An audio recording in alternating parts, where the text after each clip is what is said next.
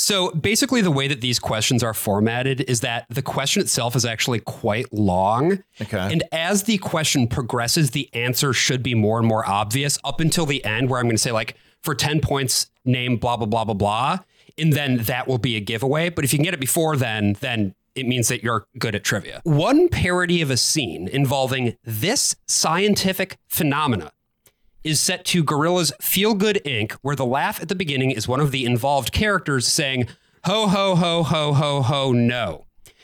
In that parody, the second verse that starts windmill, windmill is replaced with the mention of this phenomenon. In the scene involving this scientific phenomena, one of the central characters engages in isometric exercise in order to deceive the other central character. Aurora Borealis. Correct. Oh, nice. Oh, yeah. Yeah, that's And, cool. Aurora Borealis. Just to finish it up as well, before this scientific phenomenon is mentioned, there is a discussion between two characters about regional dialects of upstate New York pertaining to calling hamburgers steamed hams. The mention of the scientific phenomena prompts one of the characters to ask, at this time of year, at this time of day, in this part of the country, localized entirely within your kitchen, for 10 points, give the scientific name for the Northern Lights. By the way, Brian, you got the answer to that question while you were still in the bonus. So you nice. actually get an extra 5 points. So The thing I love All right, most cool. about that scene, truly, is Chalmers saying, "Can I see it?" yeah, No. No. Aurora Borealis, at this time of year, in this part of Lordran, localized entirely in Sense Fortress. and Yes. Can I see it? And then you see it like the meme of the guy being thrown off by the Iron Golem at the top. No. No. Just Gwendolyn. Help! Help!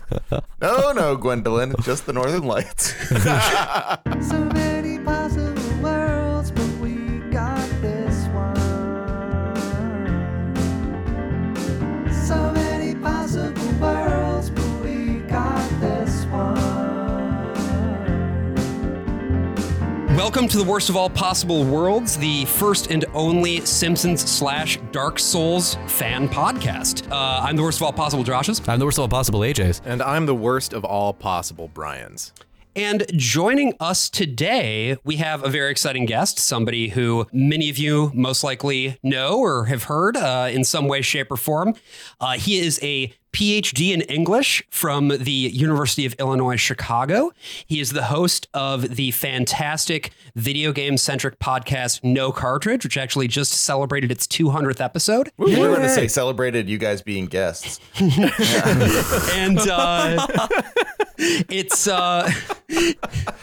played as prompto. That's right, we sure did. It's the biggest thing to celebrate. Its focus, as you stated in that 200th episode, is its focus is on people, their work, and the way it expresses the humanity its creators saw in the moment of its creation, which I thought Mostly was with actually video games, though. So yeah, with that's- video games. yeah. With video games. I thought that was pretty cool. Thanks for having me. No, it's just great to be here. After such luminaries, Scott and Josh. That's right. What a treat. We're just poaching your guest list. That's exactly I was right. never on my guest list, so it works for me. We go back a ways. I've now produced 4 installments of the Yes, podcast you have- Live at Caveat now. You have, it is 4, which I think makes you a pro at this point. Hell yeah, dude. You're no longer an amateur deucer. Wow. Oh, boy. That's pretty good. That's really, really cool. It also sounds like producing is pooping. It's just another word for pooping. So one Like other you're thing. an amateur deucer. That's pretty good.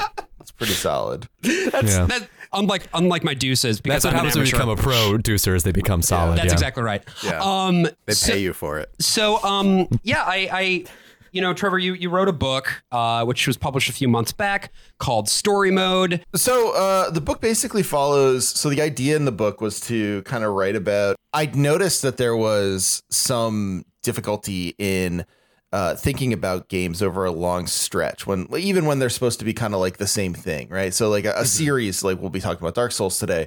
Dark Souls, it has it a little easier than other ones, but like Final Fantasy is the one I always use as an example because it's like massive, right? Like 1985 to present.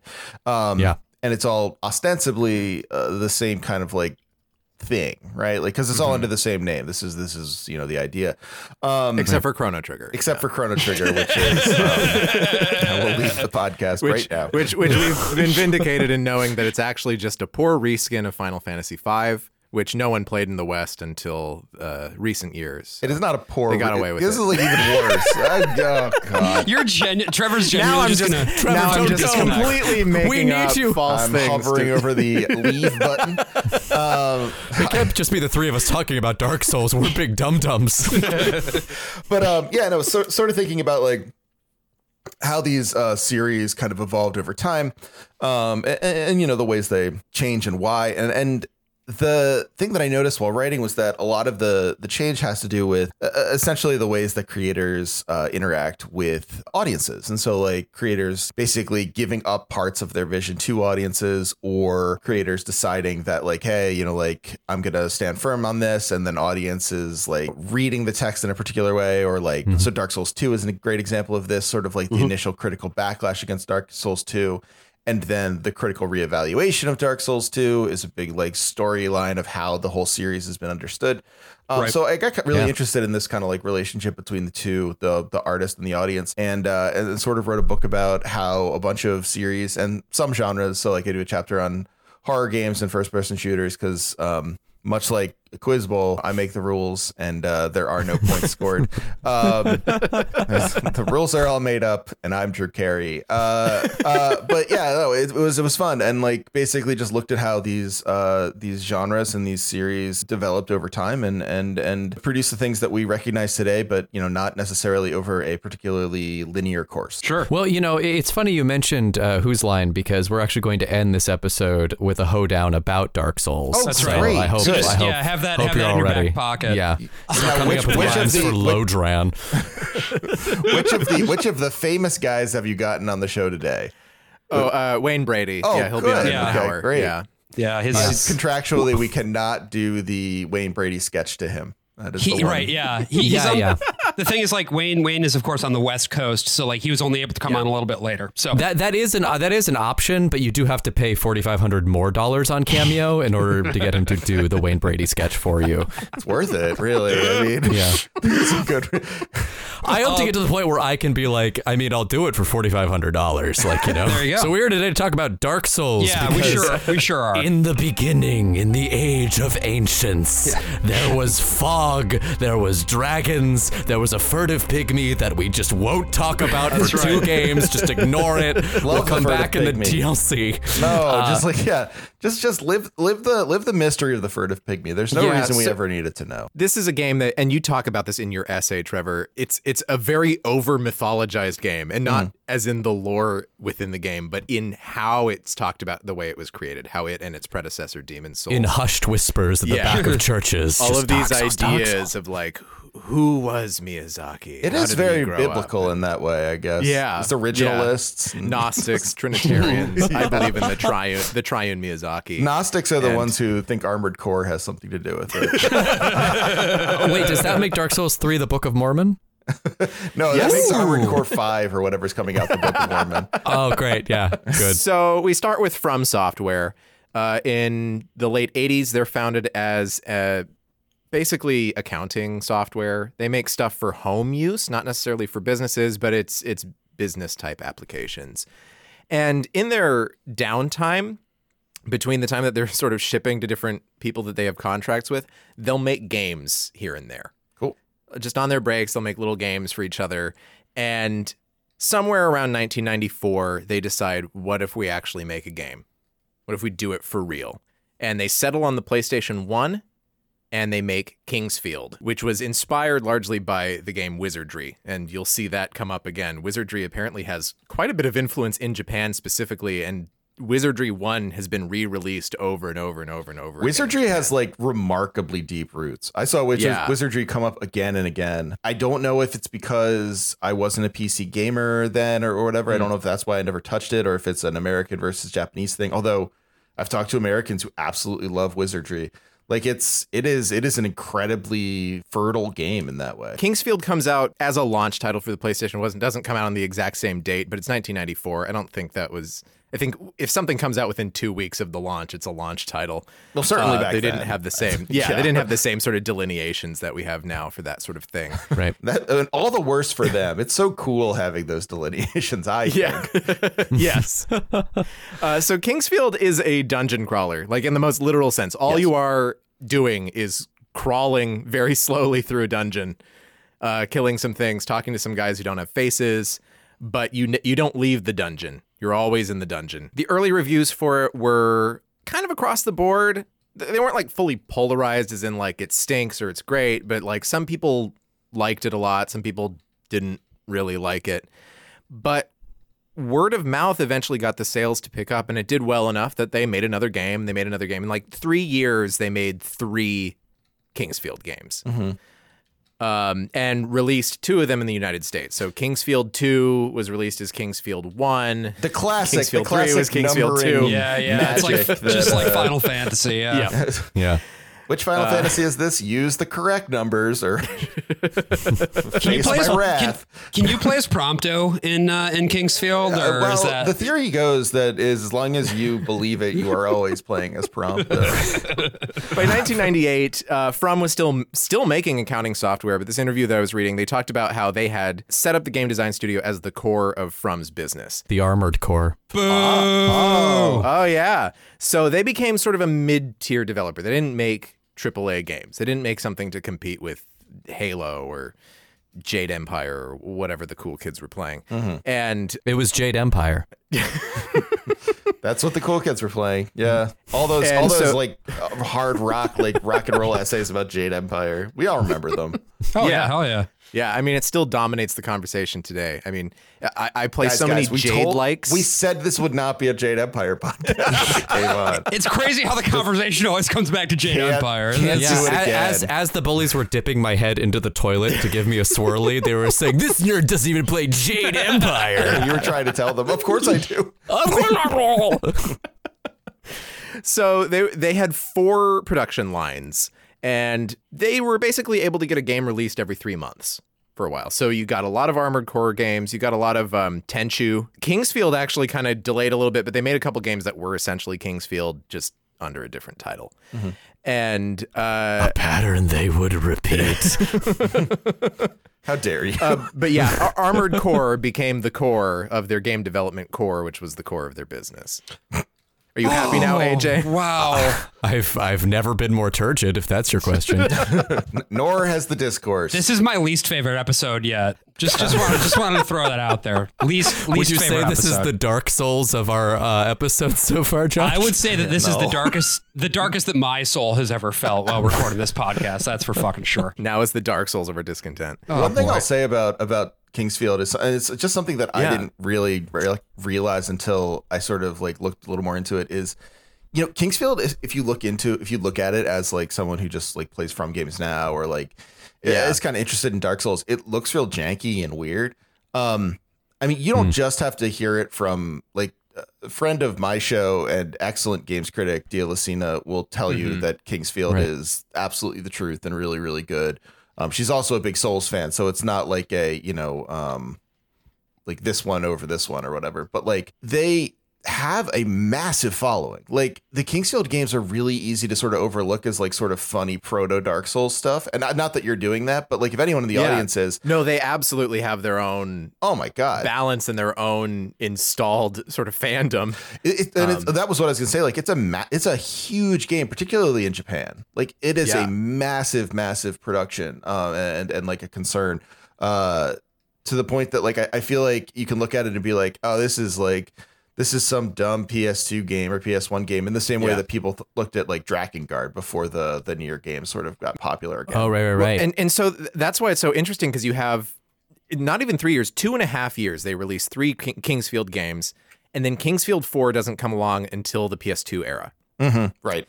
And then you don't get another official full-blown Kingsfield game. You get a couple re-releases. There's like a sort of build your own Kingsfield game that gets released. The play as Prompto of Kingsfield, But the center, even though Kingsfield is still kind of a big part of their press, and they're the people who made Kingsfield, at least in Japan, they're much more focused on Armored Core. Sure. And releasing a few things like Lost Kingdoms, which I think is the first RPG that came out on the GameCube, things like that. Yeah. So this brings us to Hidetaka Miyazaki, No relation, of course, to the animator or to the child murderer in the 1980s. The son of both the animator and the child murderer. That's right.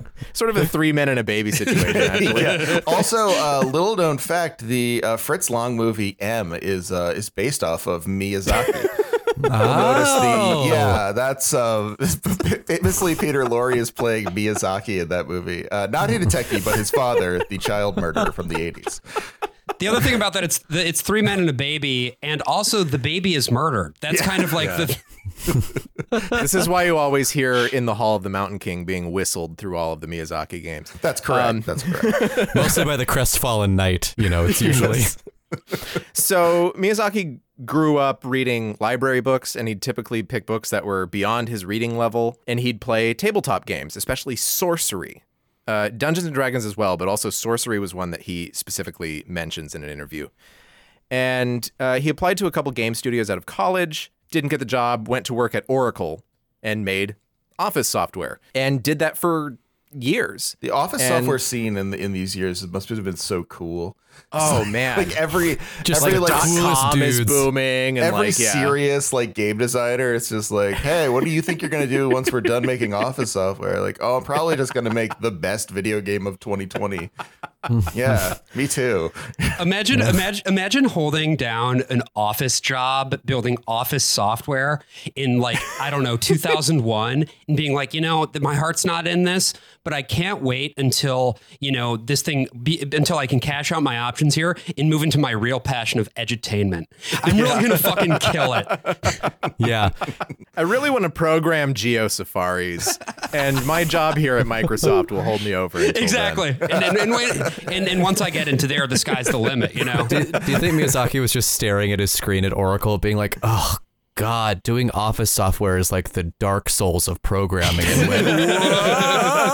just light bulb, write that one down. He didn't play video games that much growing up. I think he was somewhat into them, probably played them at the arcade or something. But at some point he played Ico and was like, oh, fuck, you can do a lot more with video games than people are doing right now.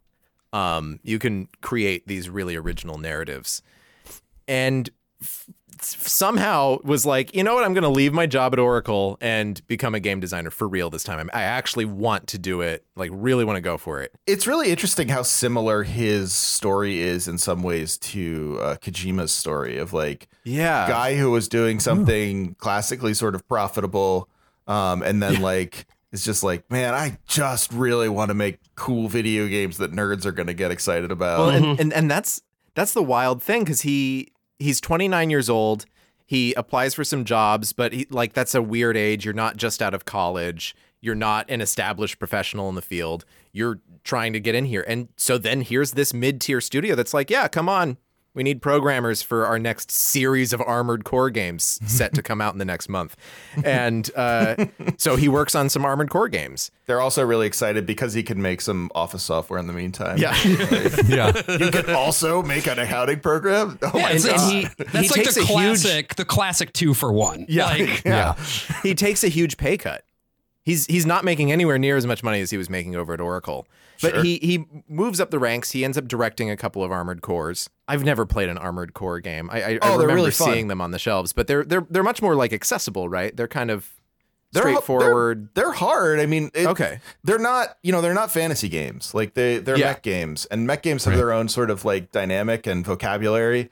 I feel like even the most accessible mech game is baffling to anyone who doesn't like mech stuff. Where it's you're just gonna have to know what guns belong on this, and eventually you're gonna have to upgrade all the armor and leg struts, and do you want treads on this or not? It's not just about if it looks cool, although it does. The first and only mech game I've ever played is 13 Sentinels: Aegis Rim, which is, I would say, charitably maybe half, a fourth of a tech game, and then mostly just a visual novel. That's a good one to start with. I feel like most people I know started with Mech Warrior. Mech Warrior 2 specifically. Yeah. I started with Steel Battalion. I bought the $200 controller, and no. That was cool of you. I'm sure you did that, and I'm sure every single person was like, I just have to have sex with this person. Did you use it to play Jade Empire? I was going to say, between that and Jade Empire, you must have just been rolling in it, Brian. Okay, so I don't know This what is this all just controller... posturing. I had a GameCube. I had neither of these games. well, that's what I was going to say. But you did have Fire Emblem, Brian, and I have your copy, did. so that's something. Fire Emblem is what really gets you pussy. Yeah. I couldn't picture the $200 controller, so in my head, I just picture the microphone that you had to use for Odama on the GameCube. I mean, probably $200 now. Yeah. We get to the late 2000s. From has this deal with Sony. Sony's like, we want to publish a new IP. And From's like, oh, maybe we can kind of shoehorn a new-ish Kingsfield, but into this new Demon's Souls. The most unwieldy name in video games. Oh, my God. Demon's Souls. No, it's good. It's no Atelier Souls. Iris, but... That's true. So Demon's... I've never actually said the word atelier. I think you're right. I think that's how it's said. It's not the most unwieldy name in games, and I'm doing this just because Josh said to wrap up, and I like to do things that are against what he says. Appreciate you for the This is the revolution, Trevor. This is the day we take Josh down. Whoa! The most unwieldy name in games is the Under Night series, which is an anime fighter. Oh, the man. current one is called, I wanted to look it up just to make sure, it's called Under Night in Birth EXE late bracket CL-R end bracket. Not much. What's Under Night with you? That's awesome, dude. I love that. And then there's late CL-R and late, and then ST was the one before it. So latest, and then I don't know what late CLR is supposed to be. Yeah, it rules. That's so cool. It genuinely sounds like it. That So sounds development 100% on like Demon's Souls was not going well. Whatever was happening, it was bad. Well, that's not a pattern that'll repeat. Yeah. So Sony was looking for a first-person action RPG somewhere in the vein of Oblivion. I think people blow that a little bit out of proportion in terms of like they wanted to make the Elder Scrolls. They wanted an Oblivion killer. Yeah. And it's like, this is not the studio to do an anything killer at this point in time. They were trying to do still a first-person game. That was a mess. And so Miyazaki was just kind of in the right place where they said, okay, we need to fix this. This is a problem. And he said, I could do this. And his thought going into it was like, I could overhaul this. And if it's a failure, well, it's already a failure. So no one's going to give a shit. Right. And pretty good. And if it turns out good, then I got to do a thing that I wanted to do. Sure. So he comes in to salvage it. They kind of have this infamous TGS show where like the first day everyone's in the character creation screen. They get booted out because they spend so much time on that trying to, I don't know, maybe not make the character look ugly. And it's like, That's the wrong That's way not to do possible. it. Yeah, It's not possible. It's impossible. Dumbass. Who the fuck would do something And like so that? then the next day they sort of flashed the character creation screen on and then advanced past it so people got more of an opportunity to play. There was one, I think it was the IGN playthrough where they're like, combat is far too simplistic. So obviously things were not going well. They were not getting whatever point they wanted to cross. Sony president, Yoshida, played it and said, quote, "This is crap. This is so unbelievably bad." Wow. So then Sony decided we're not going to localize this, which ends up biting them a little bit. So they say, I mean, we're publishing it, but we're only publishing it in Japan. We're not giving it an American or European or Chinese release. And at this point, the game is baked. Like, there's nothing they can do because they're close to gold already. So it's not as if they can, like, and they've sunk the money in. So, like, they just got to go for it. Mm-hmm. Right. So they're going to ship it no matter what. And Miyazaki mentions the game is, again, inspired by wizardry. There's a forum post that I found before the TGS show even where someone was like, what the fuck are they talking about? Who plays wizardry? I hope it's not inspired by wizardry. That game's very old. Like, just like absolutely being like, oh, this game's based off of wizardry. So the game gets released. There's not a hype train around it. They're just putting it out there, and it sells okay when it first comes out. Then it starts to sell better, and weeks pass, and it sells even better because just like the first Kingsfield, this game ends up having excellent word of mouth. And Right. more and more people are saying, hey, you got to get in on this on forums to their friends. Most of them probably don't have friends. But then Atlas picks up this game and publishes it in the US and the EU. So that was good for Atlas. Josh has put it as his background, what appears to be the Demon's Souls cover box art, but it says Squid's Games instead. Nice. I can't see the top if maybe it's the face of one of the actors It's in not. Squid Game. No, it's just the text. Josh Sawyer posted this the other day, and so I just felt like funny. it was too good not to. I feel like the thing that is catching you the most with this name, AJ, is that you keep pronouncing the possessive S too much. Yes. I feel like you just go I am. Demon's Souls. Demon's Souls. Demon's Souls is Demon's Souls. But to be clear, the game is called Demon's Souls. Like, It's Demon's Souls. Well, you got to pay the troll toll to get into that Demon's Boy's Soul. soul. You got to pay the troll toll to get in. It's. I think it's an unwieldy title that actually ended up paying, I think, dividends when it came to the States. There was a lot of talk about people like, oh, it was so like, maligned, and it wasn't until Dark Souls that like this thing really took off. But God, critics loved Demon's Souls when it came to the States. That is not across true, the board. From the beginning, the critics were very fond of this game in Japanese press and in American press and in British press, except for Yahtzee. I remember Yahtzee didn't like the game. Oh, Yeah. weird.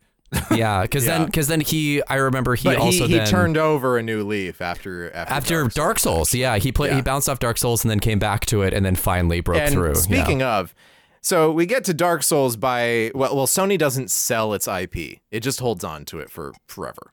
Good for them. They wanted to make another fantasy game to capitalize off this. Maybe Sony just didn't want to make another Demon's Souls, and so they made Dark Souls, and.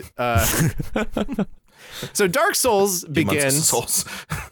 Dark Souls begins with the Dragon's Wars. This great opening cutscene about a big war with dragons that has very little to do with what you're going to encounter in this game. Yeah. Oh yeah, no. Yeah. I hope you don't think it's going to. Yeah, for a world where all the dragons died, there sure are a lot of dragons in this world, is what I will say. If you really, really do your best and go to like the secretest part of the game, you can find a bunch of dragon skeletons. And, and it's really cool. And you get to be like, oh, this is where the dragons went to die. And you find like the last living dragon that isn't like a bone dragon or an undead dragon or something. And it just and says, you can cut off his tail and get a weapon. I just found out today. Oh, really? So you shouldn't do that. I know, he doesn't attack you, though. He's like, yeah, take my tail. I think he's a little into it. Yeah, he just hands it to you. Yeah. It is a follow-up to Demon's Souls, taking a lot of the things that people really liked so much about that game, which is to say, difficult but fair. The mechanics are set up in such a way that, with a couple exceptions, which are in there mostly for comedy value, there aren't like super cheap deaths. Yeah, Instead, it is regularly tuned to a high degree of difficulty. Yeah. And the mechanics are such that if you are the kind of person who is able to take a series of mechanics and develop your skill in those mechanics to conquer the challenges that the level designers put in front of you, you can have some fun with the game and eventually you can win. So the game has this interesting story element, which is we're at sort of the end of the world, where a lot of the rules that have bound this world are starting to fray a bit. And one of them is that humans just don't really die anymore. They die and then they reemerge. And the more that this happens, the more this just kind of fucks them up and makes them weird. Yeah, they start looking real bad. So you awake in an asylum where some people or some folks somewhere have just started dumping some of the worst dead people, I guess. First, you're surprised by Oscar of Astora, who rescues you from your cell. And as Oscar Pistorius goes on his way to that one fell flat. That's fine. No, I chuckled. And then he gets killed by a trap in one of the funnier moments of the game. You have a little bit of a tutorial area. You have little marks on the ground that tell you what button to push. You beat a little boss. It's not super hard at the beginning, right? Mm-hmm. Then you go up a hill, and then there's a giant bird, and the bird takes you to Lord Dran. Yeah, the bird takes you to where you're going to end up having a harder time. Yes. I love. I had forgotten this, but in like the cutscene in between going from Undead Asylum to Lord Dran, it says in the land of lords, Lord Dran. Yes. As if she forgot the name and is just making it up. She's riffing. Lord Dran. What was interesting to me was how vertical it is. Yeah. It's very strange to have a game where you're climbing that many ladders, going up and down as much as you're going in any kind of horror, especially a 3-dimensional game, right? Like it makes sense if you're playing Castlevania or something, because you go up and down, you go left and right. But usually a 3-dimensional game just isn't going to have that much of a vertical component. And this is a game where everything is incredibly tall. That's what struck me first. And there's this sort of sense that you're on equal footing with the enemies in the game. Like they're guys who are just like you, who have just been dying too much and getting really weird. Right. They also move slowly. They also have their sort of set attack and defense as though they have the same move set that you do. Yeah. They also revive when you rest at a bonfire. Yes. So that brings us to first how the game saves, because the way that this game does checkpoints is really different. It saves all the time. Every time you die, it saves. Right. You go back to a checkpoint, but it's not a save point. The bonfires are a reset point that you come to. Time is still persistent. You have weapons that degrade over time, but barely, and it's kind of a weird mechanic to have in there. Right. But if you've used a perishable item, that perishable item is still gone after you're dead. And every time you rest at the bonfire, it heals you, it fills up your shit, it offers you a little safe sanctuary from the enemies, but it resets everything. All the enemies, save for a handful in very particular parts of the game, all come back to life right where they were the last time you encountered them. Yeah. Right. And in a very like Dungeons and Dragons sorcery sort of way, you know, the people that don't reset are the big bosses. And then also, this is the more tabletop thing, the sort of like secret special guys, like the little crystal lizards, or you know, your silver knights who might drop a neat little item or whatever, like Or like the giant boar in the intro area on your way up to fight the two gargoyles. Thank God he doesn't respawn. Yeah, yes, and the boy. bullshit dudes who shoot darts at you in Blight Town, they also don't come back because the game knows how bullshit they are. And we'll talk a little bit more later on too about like the connection between this game and games of the same genre as well as slightly different genres. But I think that's just a good point for all of us to sort of keep in the back of our head, is not just the core mechanics of the game itself, but also how these mechanics fit or don't fit into what you are sort of expecting from a game like this. And that's a question that I actually had for you, Trevor, because, you know, one of the things that you write about in the essay and story mode and all these other things is like about those, I guess, core mechanics and the way that they work together, particularly with regard to the difficulty of the game, to sort of create this cohesive experience. And I guess I'm curious for you in playing the game, what the big things were that jumped out in your experience. So, I mean, the way I approached the game was I got it for free on Xbox's old like Game Pass, before Game Pass was like, you get every single game in the world for $10 a month kind of thing. Oh, cool. And had you played Demon's Souls before playing Dark Souls? No. So Dark Souls was your first game. I got Demon's Souls pretty much like in the middle of Dark Souls, because I mentioned how much I was enjoying it on Twitter, and Twitter user Juchi Main mentioned that he really liked Demon's Souls and sort of like described that was his favorite one. And so like I wanted to play it. Didn't really figure out how much I liked that one until much later, but yeah, I played Dark Souls first, and only because it was free. And it was really like along the period of time where I was kind of getting back into games. I've mentioned this before, but like I played a lot of video games when I was a kid and up into my teen years. And then college, I played a lot less. And then in, I don't know, in grad school and like just before grad school, I got an Xbox 360 as like a secret gift from like I guess my cousin's husband during Kristen's bridal shower. That is a wonderful cousin husband, man. Yeah, that honestly, is a wonderful it was, fucking gift. Yeah, it Shout was out funny to that because guy. like he was like, yeah, I was like, wow, thanks, man, this is great. And he was like, yeah, there's a Godfather game for it I really like. And I remember that to this day because like I feel like he might be the only person in the world who really was like super into the Godfather game. I had gotten back into gaming a little bit from the getting the 360, but like really a lot of what I got back to in gaming was like when I had my first kid, like it was just nice to play it like the 5 minutes she was taking a nap. Or like 15 minutes or whatever, like when they're really little, they take tiny little naps. And so I played a lot of Skyrim, and then I got this game, and I was staying up purposefully because I was driving back to Pennsylvania, and we were doing it overnight from Chicago. So I stayed up all night and slept through the day, and then drove that next night. So I had to force myself to stay awake, and I just played Dark Souls, and I played Dark Souls for like 7 hours straight. Wow! And just like.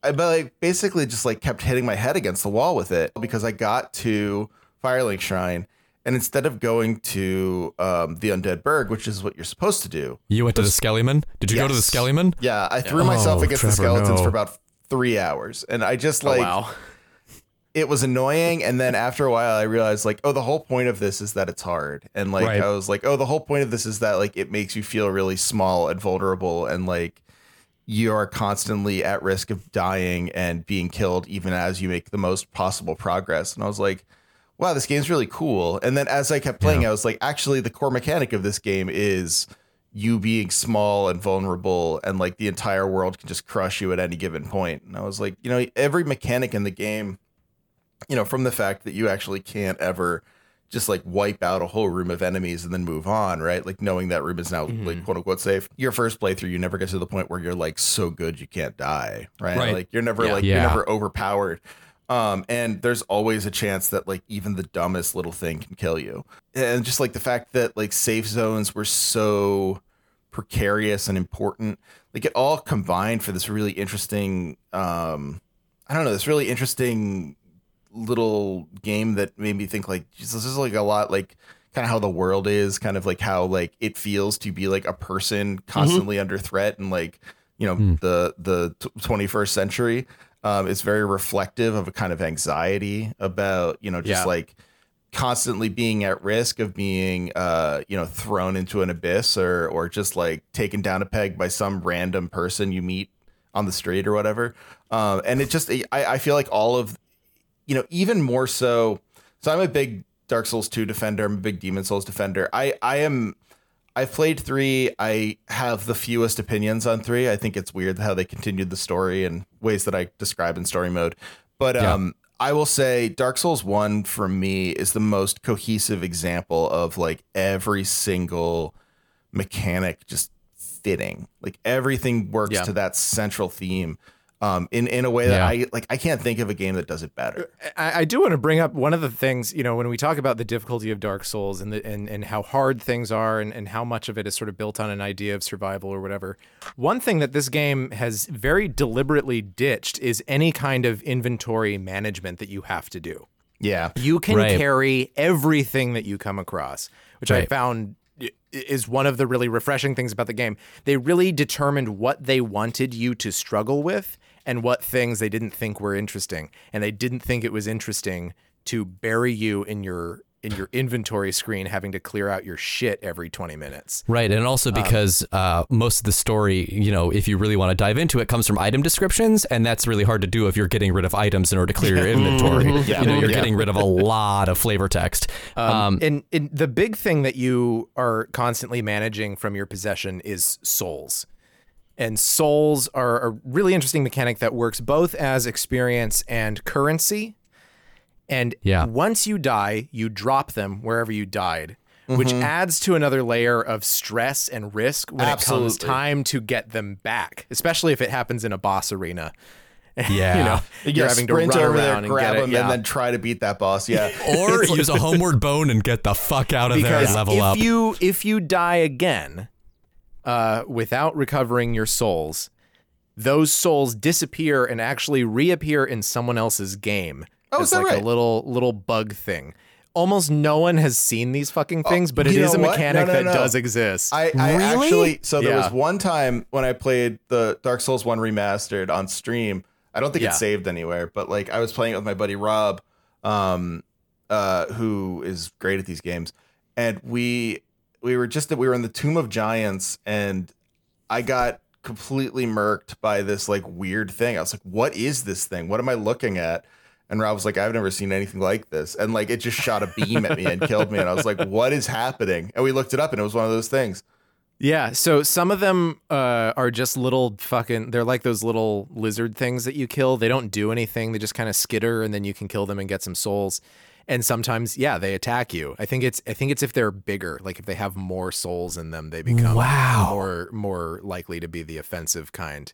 And I love that exists in a game like in a game released in the 2010s. We were talking about this with Pokemon, how much of the appeal of those first couple generations of Pokemon were about like the shit that you would share on the playground, not just like, oh, Mew is under a truck, but like the real things, like, oh, there's this fucking power plant off over here and there's a giant bird in it. It's like there's still these weird mechanics that no one really has a good grasp on.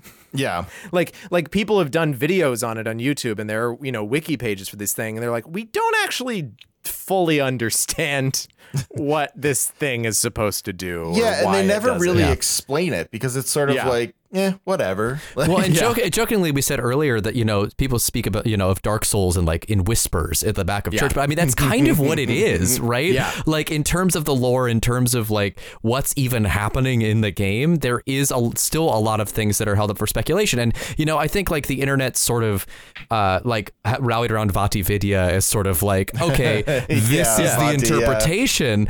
And I think that what he does is very smart and very good, but it's not the end all be all. Like if you don't agree with something in his videos, then it's like wibbly wobbly enough where you can make that right, because his entire point is drawing the line from A to B to C and telling a story about each individual piece, which means, there's going to be stuff that doesn't necessarily line up with how you were seeing it. Something that reminded me of actually is something, Trevor, that you say in the book. I've got the essay up here that you say right in here.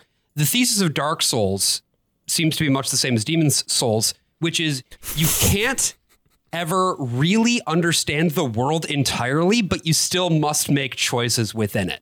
And I think that's really interesting. I was hoping that you could elaborate on that a little bit more. So, I mean, basically, much like what I was saying about the quality of like the game kind of like linking together all of the mechanics to make you like extremely precarious and frustrated. The world itself is constructed in such a way that makes you want to know more about it. Right, like via the item descriptions, via all the things that are going on within it. The cryptic NPCs who are just speaking in riddles and then laughing under their breath at you. Yeah, but you can follow most of their stories. Like if you meet them at some like random spot, you'll be able to do more of it. This is something in 2 that's even more worked out, where like you need a ton of stuff to go right to get someone's story all the way through, and a lot of it is just like random.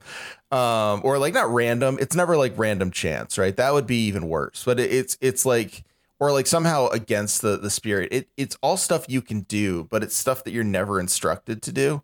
So like, right. Except through like stuff on the ground, right? Like the suggestions that other players leave. So like, I'm forgetting his name. I'm bad with names, but he's the guy everyone hates in the gold armor. The golden crown dude. Yeah, who kills the spoilers for Dark Souls? Who kills the fire? Who kills the fire chase? The fire. Yeah. So there's this guy. Yeah, I can't remember his fucking name either. He sucks. You rescue him from a cell as you're gonna go and fight the gargoyles. He's just in this little cell in the back of this church. With the most least menacing voice you've ever heard in your life. You can totally let him out trust and he's this like, guy. Cool. And he walks out. It's like almost a cutscene. It's kind of weird for that game. Then you find him at Firelink Shrine. Just kind of staring at the firekeeper. And you can summon him in that gargoyle fight, right? You can summon him and Solaire Pistorius, Oscar Pistorius' brother, who also killed his wife, actually. Fun fact. But Solaire's wife was actually a bug. Yeah, she was a little bug. Weird bug that infested Don't worry, his mind. she gets her revenge. So you can team up with him, and then you see him back at Firelink Shrine, like other people who've shown up at Firelink Shrine. And the marks that I saw in front of him were always just kick. Yeah, no, that's what I Because he was going to sits say. by like, the ledge, and you can kick him off the edge if you and want it's to. I was super like, that easy to doesn't kill seem- him. And if you do, you Yeah. save the Firekeeper, and also there's like it avoids this whole difficult fight. It's which is also like optional. Yeah. But like this is the thing, right? Like there are messages everywhere. There's these item descriptions. There are the NPCs. You can see the whole map in a lot of places, especially off the top of Sens, right? Like the whole thing supposedly connects together. But like, there's still parts of the game that we don't know. There's something interesting about the community that this approach to design creates. Correct. Yes. Yeah. And And so this like, approach to story. I think Yeah. that's what I was trying to get to. Everyone should check out the Snack Collective. Wait, not Snack Collective, Snack Covenant. But yeah, if you look at the Snack Snack Collective was what Collectives, I tried to start in college, and no one else really wanted to join. so I wanted because to make milkshakes for people. I thought that would be cool. My But milkshake I brings all made the it boys to the a yard. prerequisite that you had to play Jade Empire to join my Snack Collective. that was a so- mistake. And you just had too many people banging down your door. Yeah, like, it was I just know. too big and unwieldy. Is this the Jade Empire Club? No, it's the Snack Club. I'm going to be honest, Theo, I have never played Jade Empire. No one's played Jade Empire. Okay, No great. one's played fucking Jade Empire. I hear it's good. I don't know. But yeah, so like the fact that there's all this stuff, right? Like you could dig through the code and still not even get like to the surface of what's going on in these games Yeah. is really like, it seemingly and does give everything to you and holds back so much by like a lie of omission that you end up sort of essentially getting this version of the world that, like I've given you everything. Like you can figure out this world on your own, like, as good as anyone can. But ultimately, the more you learn, the more you're frustrated, right? Like you can learn all the lore, but you're never going to learn about Gwyn's lost son. And the interesting thing too is that Until- like you don't necessarily uncover everything, but you do fucking remember everything. Mm-hmm. That game doesn't give you a map, and I'm terrible with navigating games and places, most real life places. I'm terrible so at navigating. I'm with you, yeah. Dark Souls. I once could found pick it- Brian I just haven't- walking into a wall, just like Yeah. his walking Clipping? animation was frozen, and he was just Yeah. clipping into a wall. Like, I haven't It's played tough. it in a couple years, but I could pick up Dark Souls and I could get to any spot now because I know where everything is, because the way that they have built it with a sort of density of challenges and variety of space, you really do get a sense for where every spot of the game's geography is. And in addition to the community of people who work on things online off of the game, there's also the bizarre online component that Demon Souls and Dark Souls pioneered.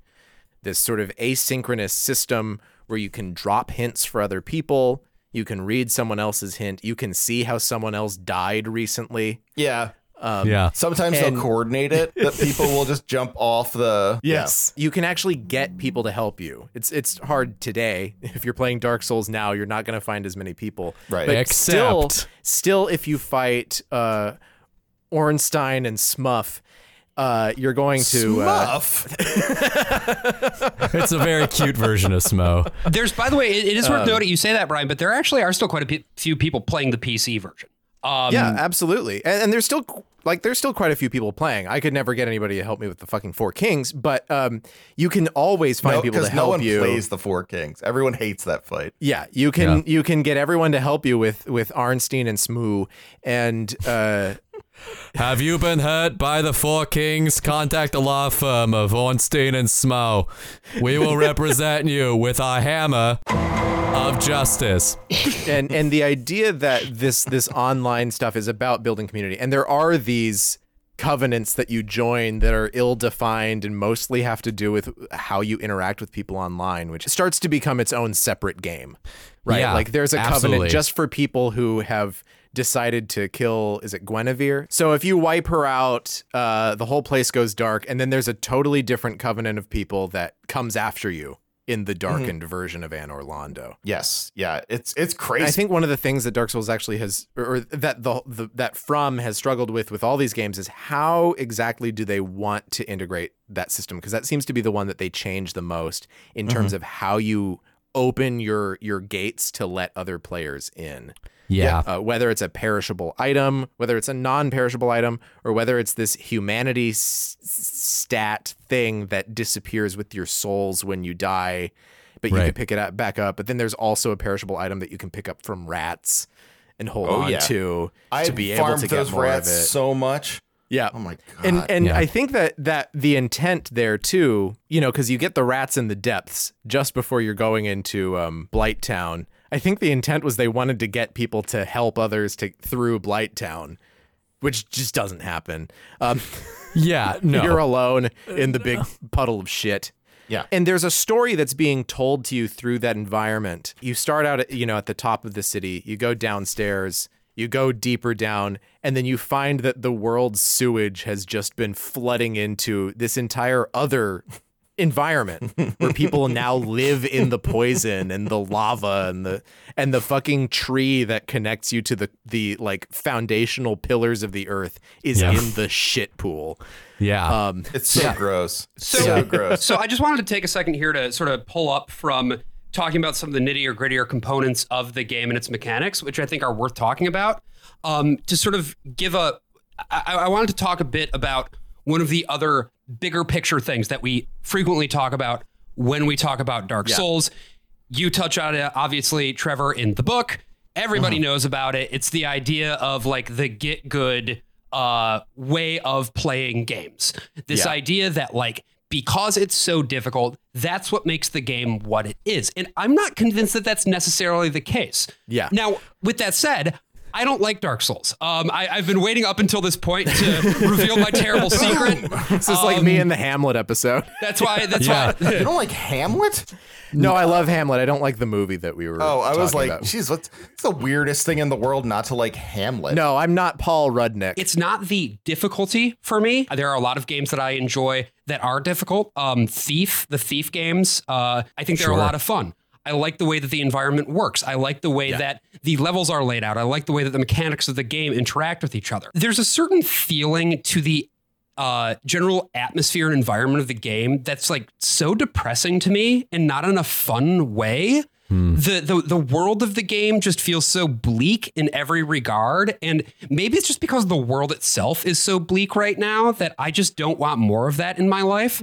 And also at bottom, I don't find the mechanics fun. I don't like the way that combat feels. I don't like the way that the enemies feel. I don't like the way that my guy running around feels. I don't like the game. And so like some of those things, obviously, that you guys are talking about are issues with sort of this first iteration of Dark Souls that they would work on, like, making streamlining a little bit. But for me at bottom, the core gameplay loop is not fun. And there's a lot of other people who do share my opinion in this. But generally speaking, there are dozens of us. Dozens. No, but seriously, like generally speaking, when these sorts of concerns or these sorts of opinions are raised, the immediate answer is, well, get good. Obviously, you're not good at video games. You're not a real gamer. And therefore, you don't get it. So we'll talk more about that when we get back from a little break. Oh, hello there.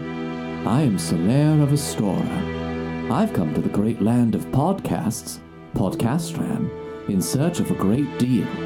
And oh, I seem to have found one. Tell me this, friend. Have you ever been in the bathroom and been like, hey, where's the switch? I can't find the switch because it is so dark, like my soul, my dark soul. Then might I suggest putting a bug on your head? Oh, don't worry, it won't hurt the bug. Putting a bug on your head has many benefits, like keeping your head warm and replacing your experience of reality with an endless stream of sunlight. So, if you want to be blinded by sunlight in what is probably a metaphor for blind optimism in the face of a dying world, then pick up your nearest red-eyed bug. Unless somebody were to kill it, say by joining the Chaos Servant Covenant hidden behind an illusory wall after the Quelaag fight, and offering 30 humanity to the half-Spider-Woman waiting there, and then finding a secret side entrance to Lost Izalith and killing a bug there, but not just any bug, remember. It must specifically be the red-eyed bug, which will give you more souls than the other bugs, which you can also cheese by casting Poison Fog or White Dragon Breath near the entrance, and praying it hits the red-eyed bug. If somebody were able to somehow intuit all of that, then I don't know, maybe find something else to put on your head. A bug on your head. If you can't praise the Father, praise the Son. I'll give a little bit of historical background for when like Demon Souls came along and when Dark Souls came along, because this is is still going on. You know, at this point, games had been getting easier, right? At the beginning of the 21st century, we started to come up with different techniques of making games and making them honestly better in a lot of ways. They were streamlining, and one of the processes that they were streamlining was actually figuring out difficulty, because we were starting to get real-time data on how people completed games. Right. What achievements or trophies were people getting. Nintendo got really neurotic about this, I think. But Nintendo neurotic? No. But AAA Japanese games are a big culprit of this, right? Like the big Japanese games especially started bringing in a lot of handholding. Kingdom Hearts 2, it was like newsworthy that it had a 2.5 hour long fucking tutorial. And then Legend of Zelda Twilight Princess comes along and it has like a 3-hour tutorial where it walks you through fucking like a whole dungeon's worth of material. And it's just holding your hand. And it's like, now that you're a wolf, smell using this, bite doing this. And then do Skyward this to Sword this was guy. just, the entire game was basically just a tutorial at that point. Yeah. It just tells you every single time you encounter a wall that you can bomb it, right? This led to Phil Fish infamously saying Japanese games suck. Phil Fish. Jonathan Blow agreeing, but being more tactful. Blow Incredible when you can make Jonathan Blow be the tactful one. So Jonathan Blow, I mean, he cites the fact that it's over communication in games, and it's a limit on player agency, right? It's not just that games are easier, it's that a game is just less fun to pick up and start doing things in, because there's one thing you can do in one direction. Let me speak to Blow here real quick. I don't mean to interrupt, but Blow, Jonathan Blow. I get really irritated with Jonathan Blow because all I've played of his is Braid. Well, because he's an irritating person. He's also irritating. Yeah. But the thing and about, I like his games. Yeah. I mean, I liked Braid just fine, but like, the thing Jonathan, about come on the Blow, podcast. We'll tell you how irritating you are. it actually comes to Josh's point in that like Braid famously has one of the most irritating mechanical like extras I can think of, which is, it's not the main mechanic. The main mechanic's pretty interesting. Yeah. The stars, right? Like the main mechanic's interesting, but it's not like you get a second way to play the game. You simply get like a frame from which to view the puzzles in the game, which is fine. I love the game Baba Is You, and like that is legitimately just a game that has one particular way of doing it, right? Yeah. It's multifaceted. It's like weird. It can drive you crazy, but like it is one direction through the game. You change the text to get to the end of the puzzle. In Braid, you change the time to get to the end of the level. It's nothing terribly different. Although he does add modalities like waiting for a star to get to a certain place by leaving your game on for 18 hours. And that's stupid. Like that's just petulant and mean. And like the part of the Dark Souls community that really sucks is like the part that finds the petulant and mean stuff the best part of the game. Like the stuff that's mean spirited within the game is actually pretty funny, like AJ sort of alluded to, but like also like there's this part in Sense Fortress where you walk through and you're kind of like, it's just when you start kind of finding your feet. So Sense Fortress, for anyone who hasn't played Dark Souls, is this famous sort of like mid-game Rubicon where like if you get past it, you can kind of typically beat the game. But many people don't, right? I call it the murder house of snakes. That's it's one that has a lot of, instead of just fighting against enemies and maybe there's one trap that doesn't reset after you die, it's a house of traps. Mm-hmm. You're dealing with sort of a Zelda dungeon almost, except that there's not really a whole lot of and there's no puzzles. item that gets you through it. And there's no save place. There's no save point. So you have to get through the whole except thing for the without dying. secret one on the roof that most people don't find. So basically, Trevor, what you're saying is the whole point of this part of the game is to just really annoy you a lot. Yeah, and intentionally does. And there's one funny reference to it where if you basically when you're getting your feet under you and you sort of like get a little overconfident, you walk into this one place and a rock, if you're even remotely, I mean, typically it's just like always the way this works. The rock crushes you and you die instantly. Yeah. And that's a very funny joke. Like even when it happens to you, you're just like, oh. It's Looney Tunes. It really is Looney Tunes. Because you step in the hallway and you're like, what's that sound? And then you're hit by a boulder. Yeah, right. It's that moment in Home Alone 2 of that was the sound of a tool chest falling down the stairs. Yes, yeah. And it's funny because it happens to a snake before it happens to you. Yeah. You watch a snake man be like, rah, and they get hit by a boulder and immediately die. And then you're like, well, what a stupid snake. And then immediately it happens to you. It's, right. And that's so good. fun. And that plays on the thematics of the game in a really fun way. But the stuff that really and it goes along with what Blow says, like the stuff that does not work, right, is like, or that is obnoxious, is like people coming and invading you and then teabagging your body, or like doing you can't teabag in Dark Souls, but like doing you can do gestures that you are can do some basically pretty rough yeah. gestures, and like it's fairly it's silly because like a lot of people who love Dark Souls are like, well, that's the beauty of Dark Souls, like you just get ganked by anyone and everyone's like super tough and mean. And it's like, that's not really the point of the game. Like the point of the game isn't like finding new modalities to make the game miserable for people, or like finding the most difficult and like frustrating way to get through it. But for some people, it's like, it can be like, oh, I'm going to no hit Dark Souls, or I'm going to get through it. Like I'm going to play like a naked run or whatever. Like there are ways of doing it. If that's like how you like it, that's great. But like play it on a banana. Right. There's also places where you can climb a ladder and just have a bunch of zombie dudes get burned a bunch of times so you can build levels. Yeah. And, right. No, you're totally right. Make and it simpler. I think the thing is like where you are, Josh, is like it's a matter of taste, where like if you don't like the way the mechanics work and you don't like the way the world is because like you want more fun games than like depressing ones, then I mean, I can't really say anything to tell you otherwise. That's perfectly reasonable. Well, and I think too that like I would never be like, well, because this game is not to my taste, because this core gameplay loop is not to my taste, anybody who disagrees with me has bad taste. But that's kind of what I think often ends up happening with Dark Souls and games of this nature. 100%. So Keiji Inafune also mentioned at the same time that like he thought Japan was 5 years behind the West in terms of game design. He said Japan is dead in 2011. Jeez. It's like, okay, creator of Mega Man, I guess you have some opinions. But one of the new villains in Mega Man is just Japan is dead, man. But then Jonathan Blow like specifically carved out, like when he said, here's the problems I have with Japanese games, excluding Dark Souls and Demon Souls. Because they are working differently, right? They're building around conditioning rather than saying, okay, I'm going to grab you now. You have to go over here. You have to do this at this time. But really the meme that comes out of Dark Souls is just, oh, it's hard.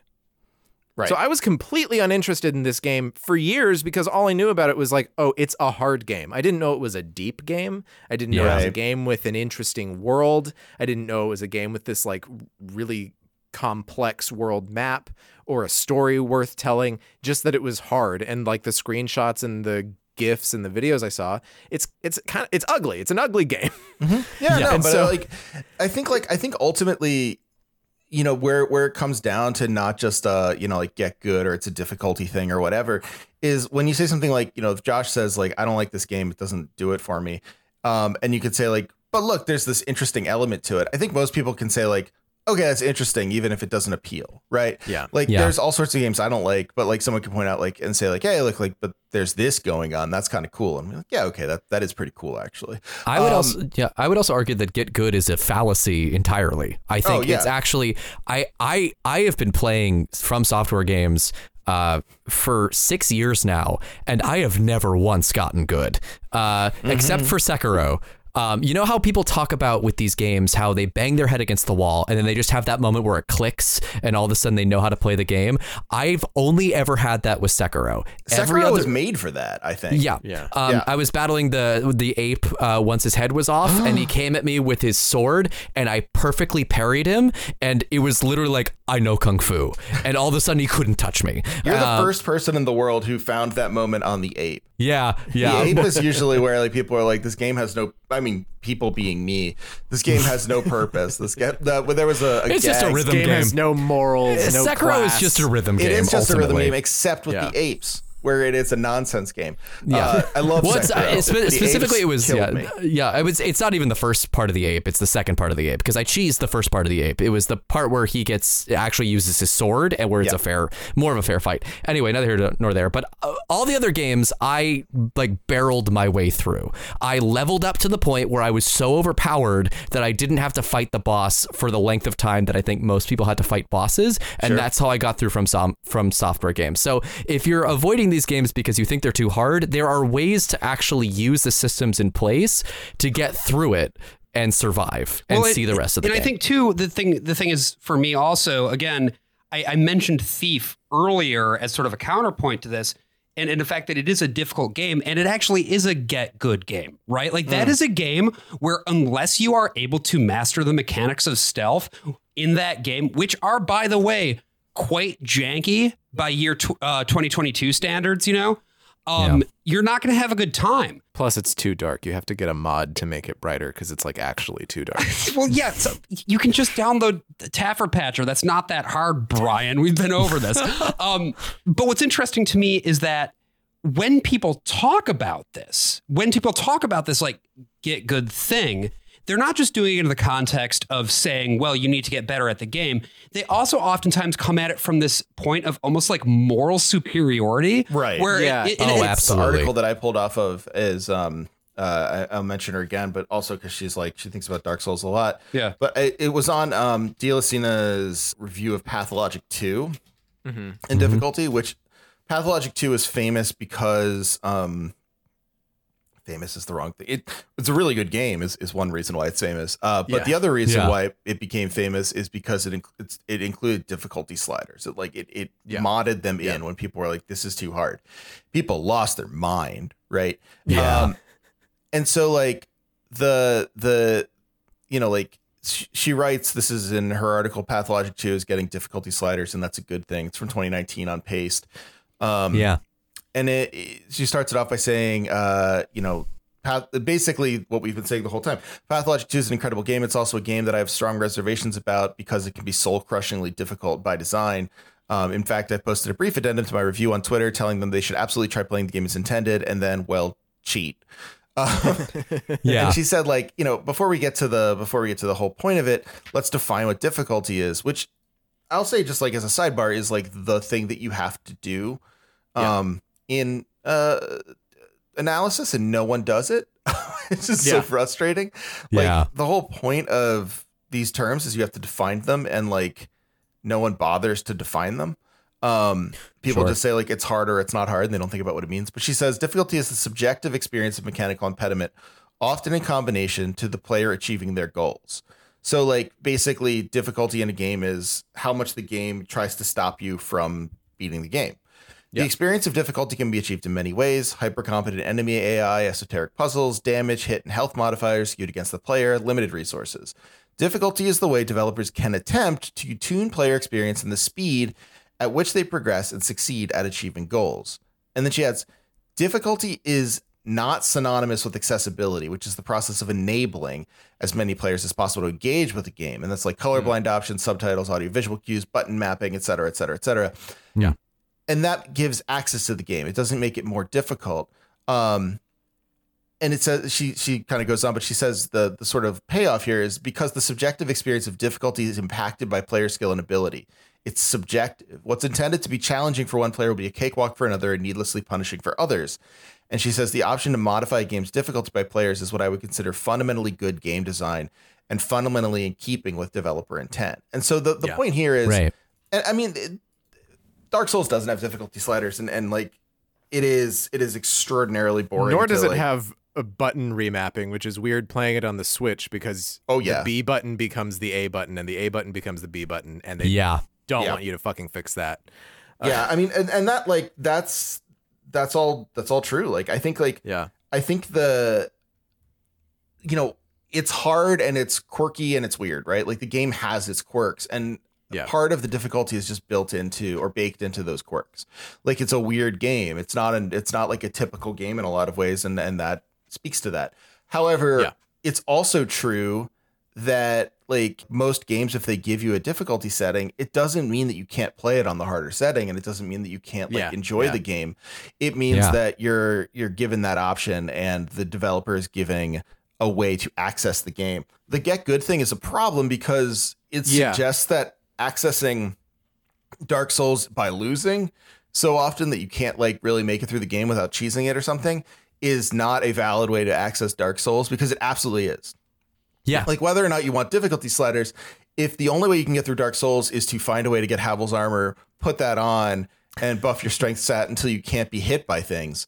Do it. Like that's how you beat the game then. Like it's all valid because it's all just getting through this terrible world. And like I'll add more esoterically, if you get killed a bunch of times and give up after 10 minutes, that's also a way of being in Dark Souls, because like that's one of the ways that the story ends in Dark Souls. So like they get good stuff. You're the hollow doesn't make it. Yeah. So I want to hang on the fact that people were mad. People were really mad about Ice Pick Lodge adding difficulty sliders. They were really mad. This was not so Ice Pick mad. Lodge being mad. This wasn't about artistic intent. This was about a bunch of people who have an identity in being good at these games, or Of being the best video game boy. if it's not even that, it's just in the fact that this game keeps people out of it. People I don't like. Yes. And we saw, with the 2000s, with that streamlining, with the 2-hour tutorials, with Nintendo adding the assist mode where like they can just have Luigi run through the whole level and you can move on to the next level in New Super Mario Brothers Wii. Right. And this uptick in a game design philosophy of making casual games, right? Phone games, Wii games, Nintendo DS games. They're casual. They're for casual gamers. They're not for hardcore gamers, right? And we get this delineation. There is the hardcore gamer who is a type of guy, a new guy just dropped. Dark Souls is coming out at the same time that Gamergate is going through all of its motions.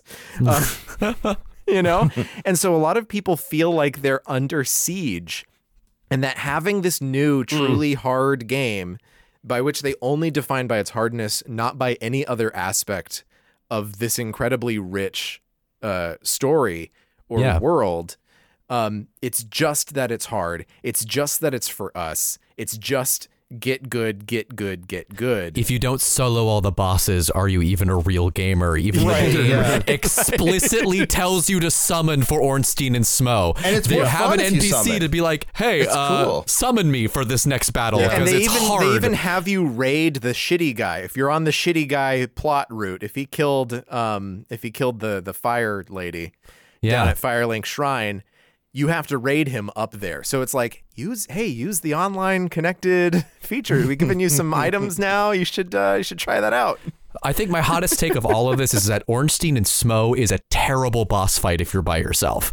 I actually think it's broken and deeply unfun. But if you have somebody there with you, If you have two summons there, and with if you have two it summons there with rocks. you, it fucking rules. But like, truly, like I think that you are not fast. Like if you had like Dark Souls 3 mechanics of like the zippiness with which you could roll out of the way, I think that Ornstein and Smo could be manageable. But with the way that Dark Souls is designed in its current form, you are way too slow and way too clunky. Even if you are like not wearing any armor and just like rolling around, it's deeply unfun because you're just waiting, attack once, waiting, attack once maybe, and then you die because Smo was behind you the whole time. Surprise, here's a hammer. Well, and you know what I mean? I think too, AJ, one of the things that encourages people to think about the game in that way, in terms of just like mechanically having to pull off all of these very difficult actions in sequence, and that is the true way to play the game,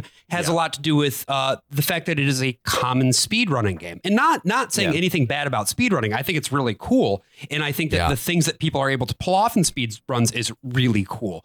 But I think that the fact that it is such a high profile game for speedrunning has led, and because the speedruns are so technical, and unlike many other games, you can't speedrun it with a bunch of glitches. You have to actually get good to be good at speedrunning, a game like Dark Souls. And AJ and I were looking at Get Good memes today, and they're all just deeply fucking cringe. Right. They're hideous abominations. They remind me of people NFTs in a very real way. They're the bored apes of 2014. Yeah. Where these guys are just making a picture that says "get good," and that alone they think is hilarious. God. And there's just nothing there. But it's about belonging to this community of the good getters. Yeah. Yeah. To the point where even like when Doom came out, what is it, 2016? Yeah. Doom, there was this infamous moment where Polygon released one of those first 30 minutes of gameplay. Yeah. Oh, and yeah. it The sucks. guy, yeah. whoever was playing it just isn't good. Oh, that person was so bad at the game. It's really funny. Not good at first-person It's shooters. very funny, and like, I'm sorry to whoever that was. It's too bad. It's a funny video to watch because it's like how I would play it. I don't blame the person. I blame the editor who was like, yeah, this is good enough. You don't publish the video. Yeah. You don't put that out. But this created a culture war Yeah. incident. Yeah. Yeah. Where no less than illustrious journalist Jesse Singal Oh God. wrote about it in New He's your York next guest, Magazine. right? Yeah, for sure. Oh, I thought he We're going he on was. his show, actually. Isn't he Jesse? It's complicated now. What? That's really good. You son of a bitch. Oh, I saw he changed it on get it. Facebook. Yeah. Okay, I get it. No, actually, he's more like Jesse divorced as far as I'm concerned. Yeah, very divorced energy at all times for many years. The most freshly divorced man in history. Yeah, so he wrote a whole piece about it, and then there was like something in Paste about it, and like it was just like that was it coming to a head. I think Google searches for "get good" peaked in 2016.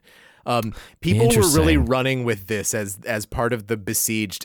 As I like to bring up, this always connects back to the aggrieved gamer TM as an identity, and this absolutely did. And this game does not fucking deserve to be associated with that. Well, in any way. we also And it's like not well, like these people were going off and playing like Pathologic 1 after this, Right. A game that Yeah, right. Yeah, is no, that's a just good point. Fucking brutal. Something that's interesting to me about this as well, the fact that, it's all happening around 2016, that this is something that has been created largely by Americans who brought over and in many ways kind of resuscitated the general popularity of this type of game from something that was a Japanese franchise that they thought wouldn't be able to come over because how would you localize it? How would you make it interesting to a Western audience?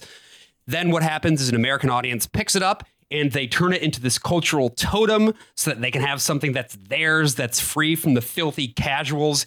And as a result, this thing that ultimately should be viewed in its entirety. And you talk about this a lot, Trevor, about how like games are many faceted cultural objects. They don't just have one dimension to them, but instead it gets flattened. It gets completely flattened 100%. along cultural lines. What we have here is basically a bunch of guys who, are really all about their own little cool guys club.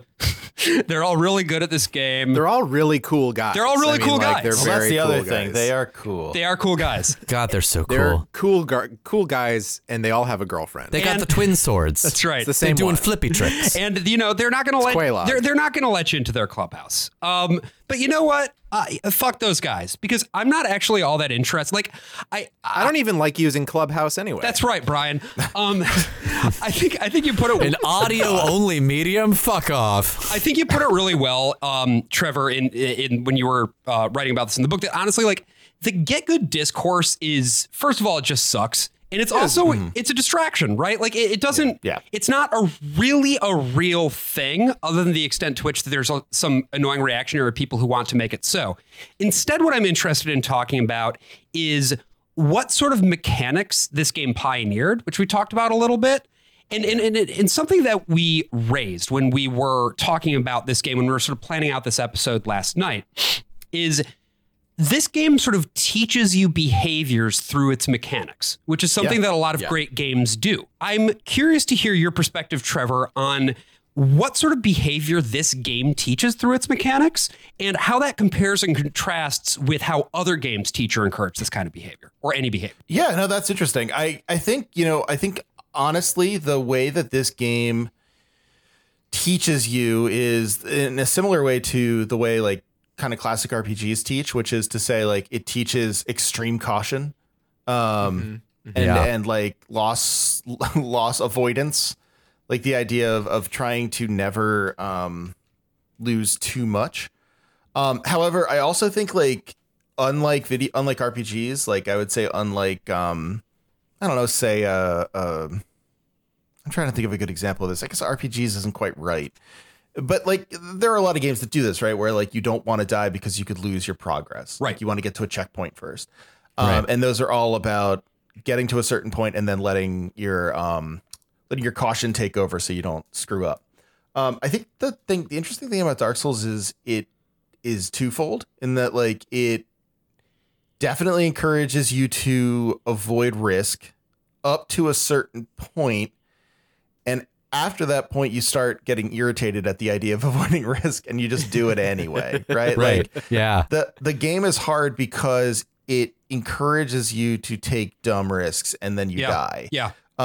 Like the most classic I won't say learned behavior because it's really like something you should unlearn. And the game kind of encourages you to unlearn, but like it encourages you to do instantly is the trying to get the last hit on the boss thing. Yeah. You'll be able Don't to get greedy. No, right, Yeah. exactly. Like you can do the whole mechanics of the entire fight. You can be really good at it. And like, well, this is again, like kind of where it comes down to like, it's not really about get good is like, you can be extremely good at the boss fights and like get it down perfect, like picture perfect management of the mechanics and everything. And then your brain clicks in and says like, just get it done, kill this thing now, do it.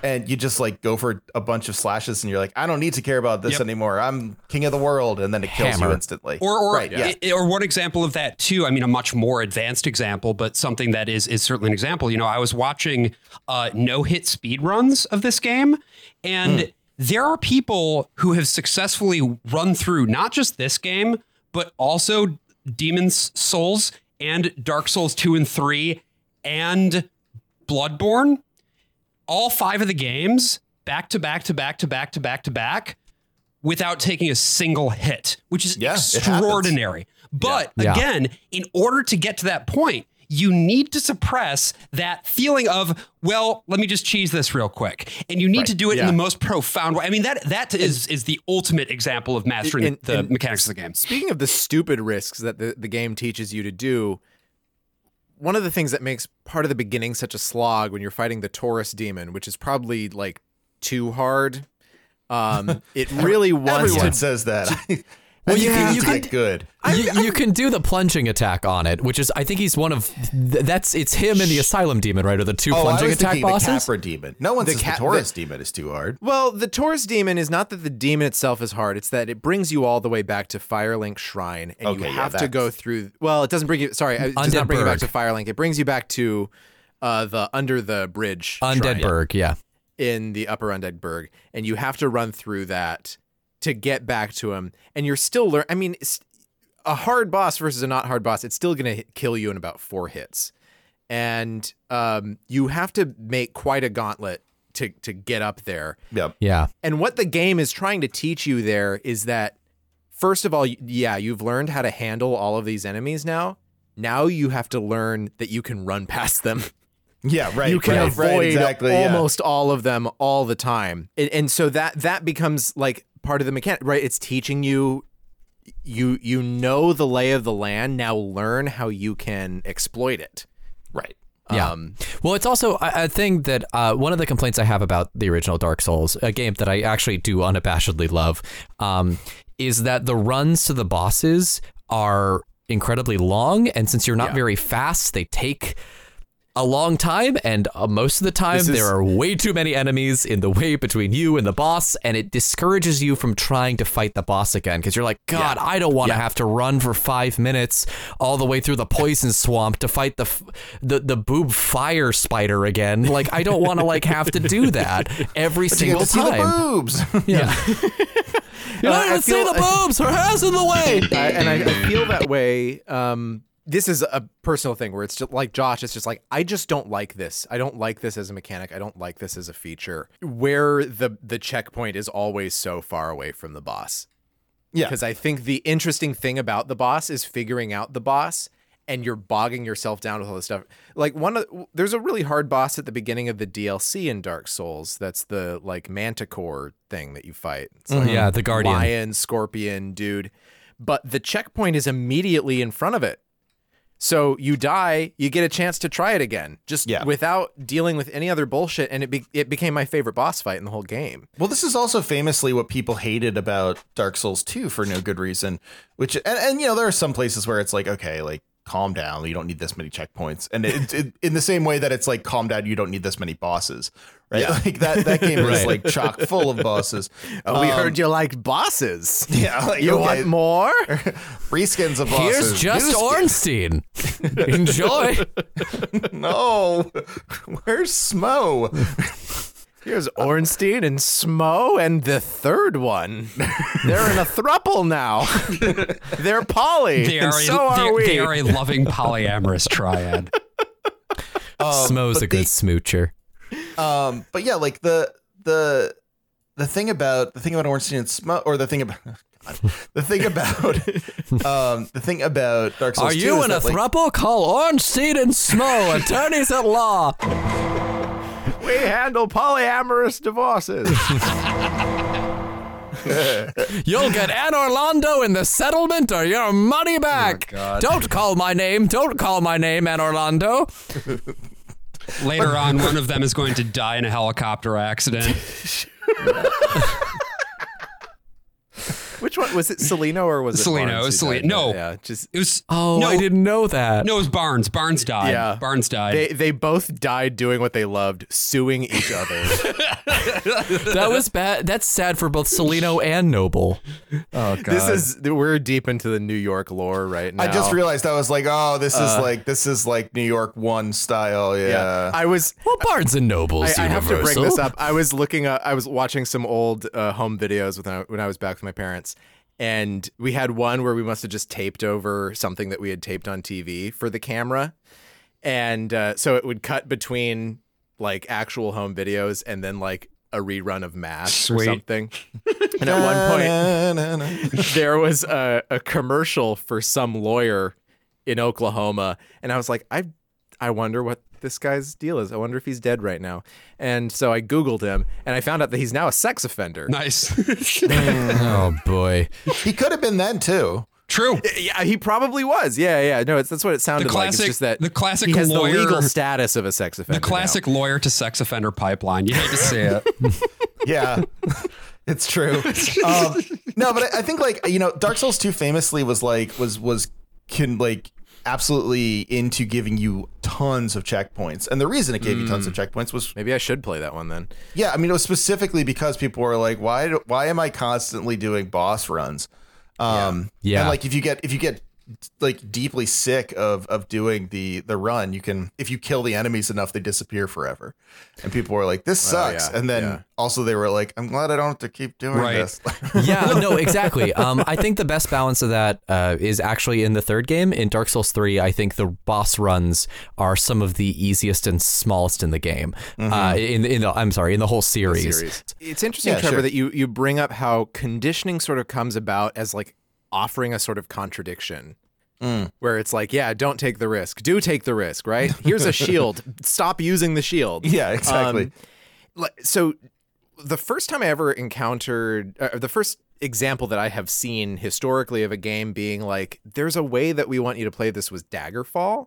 Ooh, interesting. Where they had a note that came in the box that said, play through your mistakes. That's a quote. Play through your mistakes. Don't just save at every lucky point and then go back to it. But like anyone who's played Elder Scrolls knows that's actually the right way to play the game is just keep saving. Because unfortunately, save forever. The main consequence in an Elder Scrolls game usually is just that you died, which just brings you back to your last save anyway, right? There are things that you can, I don't know, complicate or uncomplicate, but like playing through your mistakes in an Elder Scrolls game is not as interesting as playing through your mistakes in Dark Souls or Pathologic 2 or Hades, of course. Right.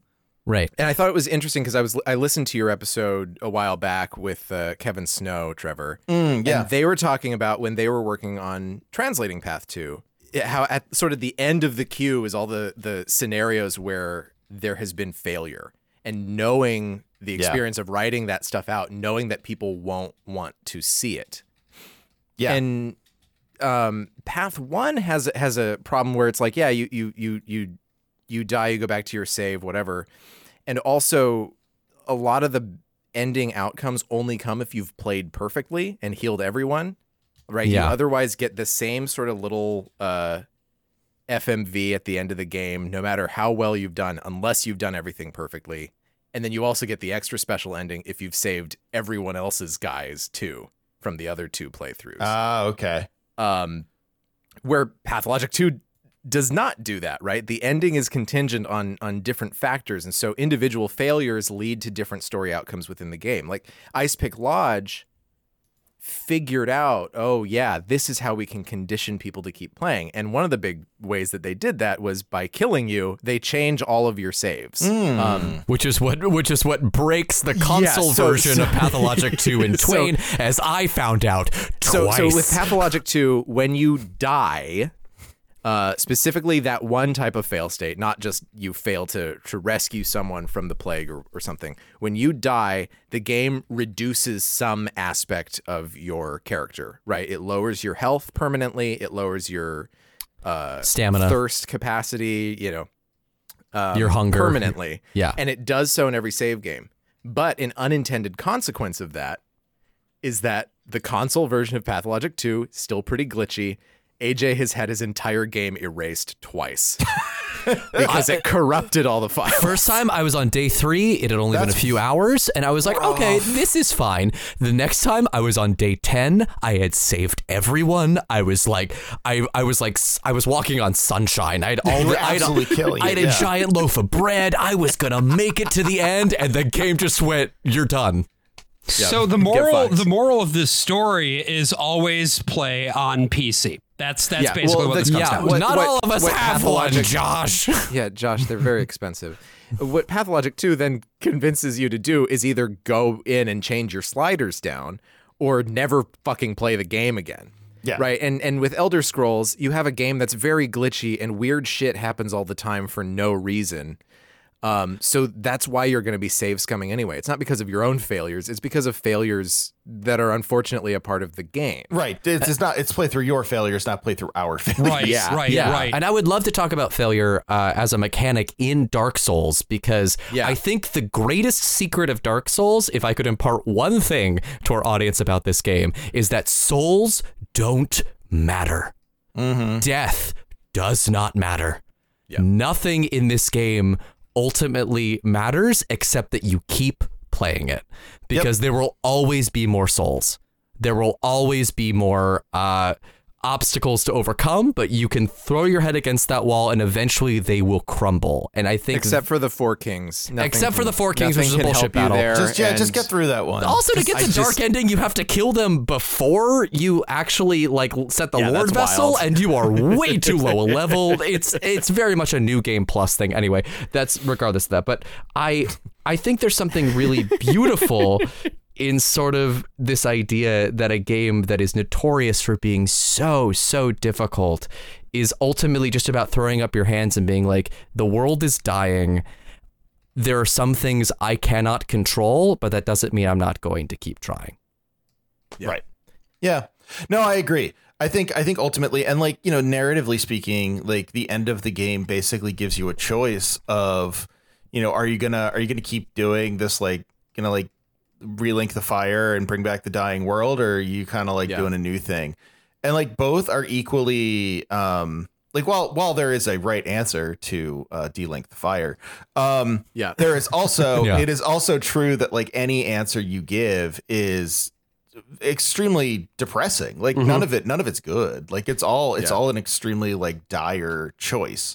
Any choice you make is it's the end of the world. Basically, we're either gonna end it now or kind of limp it along for another couple years. Yeah, Trevor, I'm glad that you raised the ending and the branching narratives of the ending, because I actually just finished listening right before recording to episode 200 of No Cartridge. And What? No, that's a terrible. Don't. Just kidding. It's a good podcast, folks. classic It's podcast. really great. Everybody should listen to it. We're in a feud. I don't want to.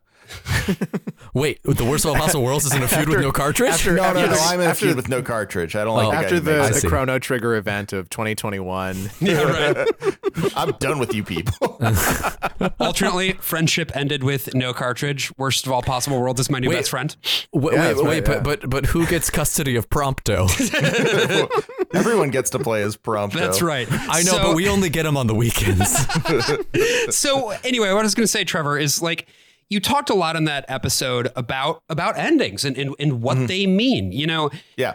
Because in that episode, you kind of talked about how, and I certainly think that we've been feeling some of these things as well. You know, you get to the end of a year, you get to the end of what feels like a cycle, and you take a moment where you sit down and you're like, okay, so what are we really doing here?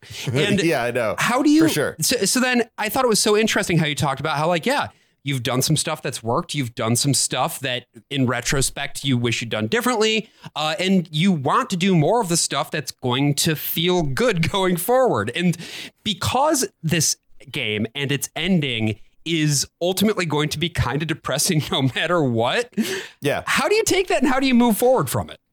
Well, so I mean, the one thing to say is the end of Dark Souls is extremely depressing, but it's also sort of a perfect distillation of that perspective. Like if you want to take that perspective, I don't know, seriously in terms of like playing it in a video game, which is of course different than taking it seriously in your life, in your day-to-day life. But like if you want to take that perspective seriously within a video game, Dark Souls is one of the better places to do it insofar as the perspective you end up getting in Dark Souls is, you know, the world is dying, so you can either take the choice to like, you know, okay, we're gonna keep the dying world a little bit, I'm a little worried about losing what I got, or you can just say, you know what's next, what can we do, Right. And I think that like that's that impulse to say like what's next, what can we do, is where you can actually kind of produce something interesting, right? Like you can say like, yeah, I don't feel like we can I don't feel like we can properly have Lord Rand exist anymore, or I don't feel like we can properly, I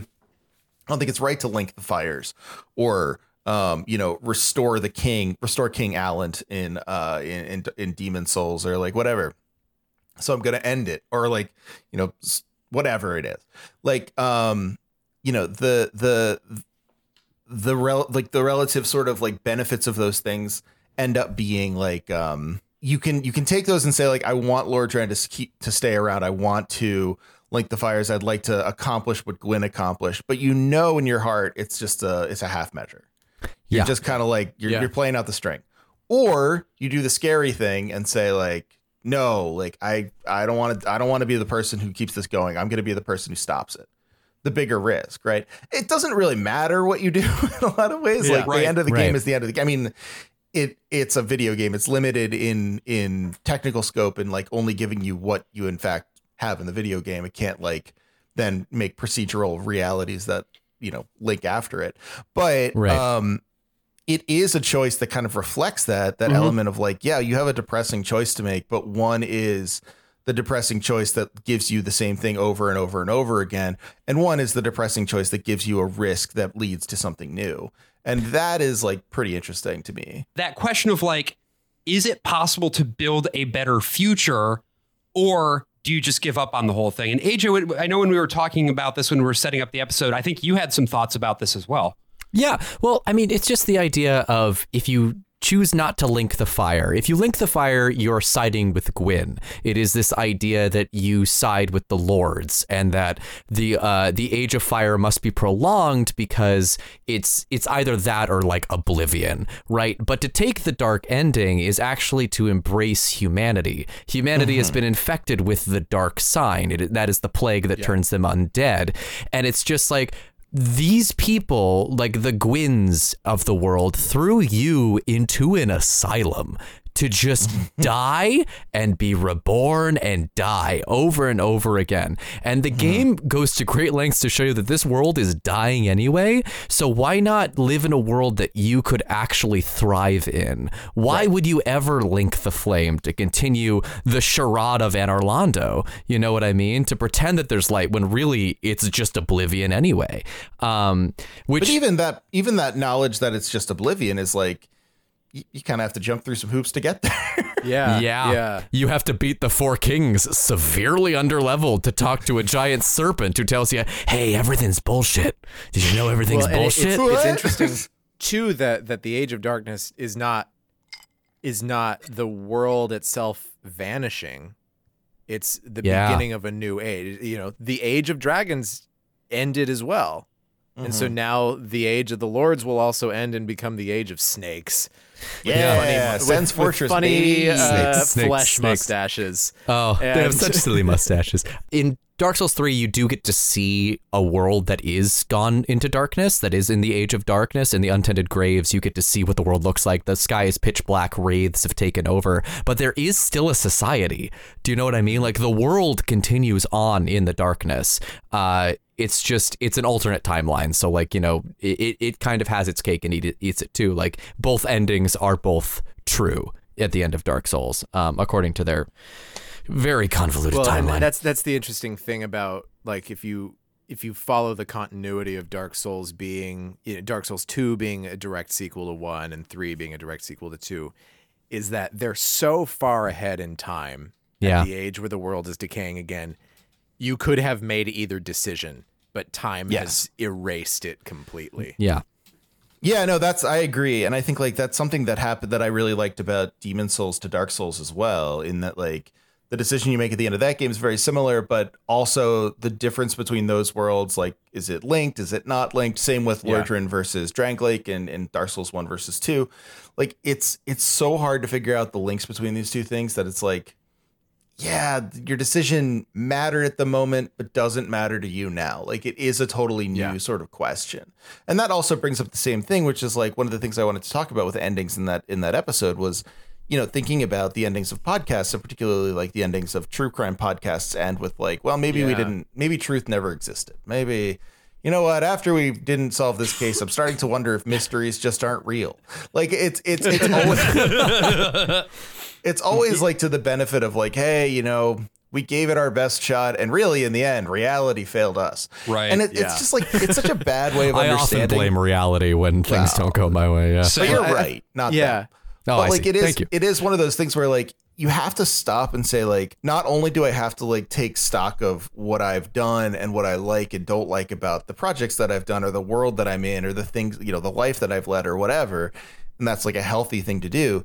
It's also that you have to say like, yeah, you know, I have to take stock of the fact that like the choices that I made as like, you know, bookends to periods of time or like a thing that I've done that had like a distinct ending might not look the same 5 years down the line. Right. And like, that's not just because like, you know, I messed up or someone else messed up or whatever. It is in fact like these things change. And you have to think about them again. And Dark Souls does present that to you where it's like, yeah, you made that choice. But this is a different place and a different time and a different era.